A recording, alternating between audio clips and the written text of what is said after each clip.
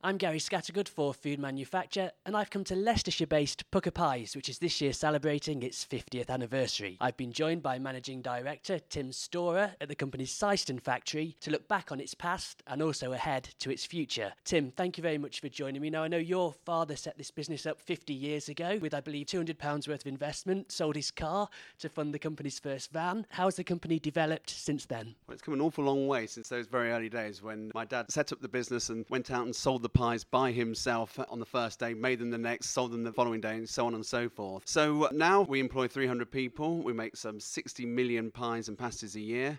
We're a strong Leicestershire company and very well known, however, throughout the country, and we have nationwide distribution and even still abroad. Now, I know the last 5 years or so have been tough for many businesses. How's Pukka Pies fared in the midst of the economic downturn? Well, we have, over the last 5 years, certainly continued to grow the business, and we have over really the full 50 years. And yes, at the moment, of course, there's all sorts of challenges out there. We acknowledge that. But we're doing a lot of things also. We're bringing out new products, and we're maintaining our sales effort with the existing products. We are opening new accounts, and actually, we're still going to carry on growing this business in the years to come. Now, you mentioned you produce 60 million pies a year. I know that goes to retail, football stadiums, fish and chip shops. How are those markets faring? Are any of those outperforming the others? Well, actually, I think the fish and chip shop's just coming back a little bit at the moment, which is really interesting. And it was our first market, but I can see some strengthening of trade there. Retail, well, we all know about. All I can say there is that we are increasing our estate a little bit at the moment. So I think we're on the forward foot and doing the right thing for our retail customers as well. Now, over the 50 years, I can well imagine the company has gone through some significant changes in terms of its factory, in terms of production standards. How important has it been to you that you've invested in this site here over the past few years? Well, it's actually a founding principle that we put the money back into the business first and foremost, and it's a fully invested site. This site we're on, we've been here for 30 years, but we've well over doubled the size of our whole premises during that period of time. Just last year, we finished a 7 million investment in terms of improving our refrigeration, improving our storage, and improving our working practices and making our loading of our vehicles safer. So we're still investing in the company, but we're right up to date.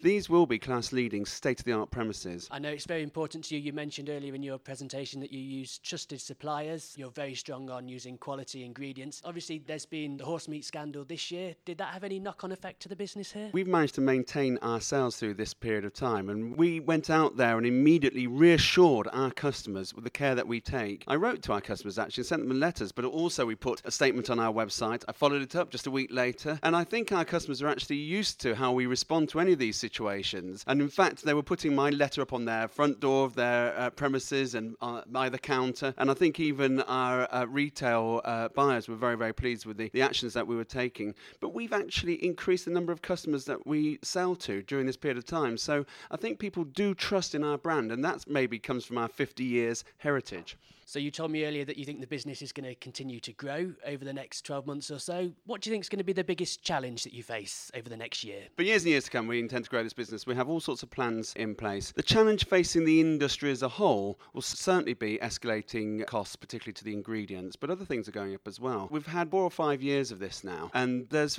probably more to come, and I'm sure if we all live a very long time, we'll look back and see that prices continue to rise over the fullness of time. I think that's something that all food manufacturers will say and we'll have to battle with over the next year ahead. Tim Storer, Managing Director at Pukka Pies, thank you very much for your time. This is Gary Scattergood for Food Manufacture.